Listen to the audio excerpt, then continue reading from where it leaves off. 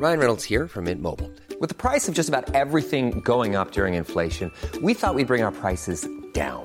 So to help us, we brought in a reverse auctioneer, which is apparently a thing. Mint Mobile Unlimited Premium Wireless. How to get 30, 30, bit to get 30, bit to get 20, 20, 20, bit to get 20, 20, bit to get 15, 15, 15, 15, just $15 a month? Sold! Give it a try at mintmobile.com/switch. $45 up front for 3 months plus taxes and fees. Promo rate for new customers for limited time. Unlimited more than 40 gigabytes per month. Slows full terms at mintmobile.com.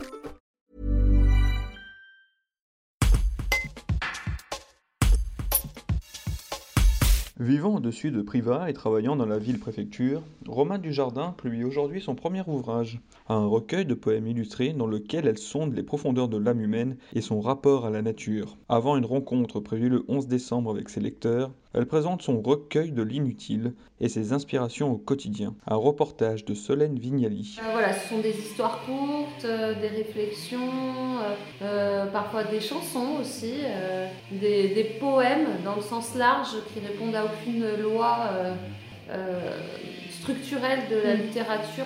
Voilà, c'est-à-dire que c'est très libre. Je m'exprime comme ça un petit peu, je parle beaucoup de nature, énormément de nature. Parce que voilà, je vis dans un lieu, et j'ai toujours vécu dans des lieux très sauvages. Et je parle aussi des mauvais sentiments, c'est-à-dire que j'ai tendance à écrire tout ce qui passe dans mon esprit, c'est-à-dire le bon comme le mauvais. Je me cache derrière aucun masque, voilà.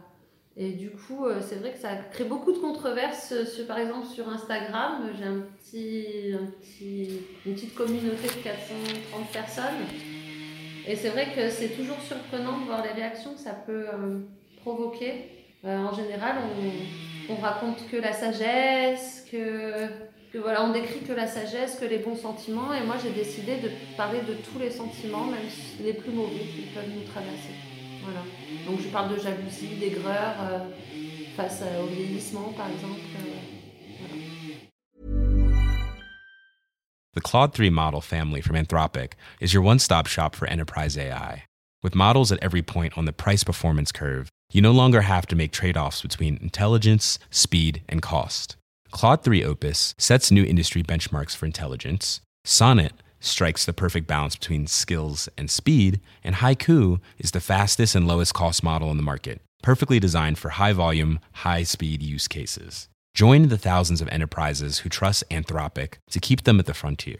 Visit anthropic.com/Claude today.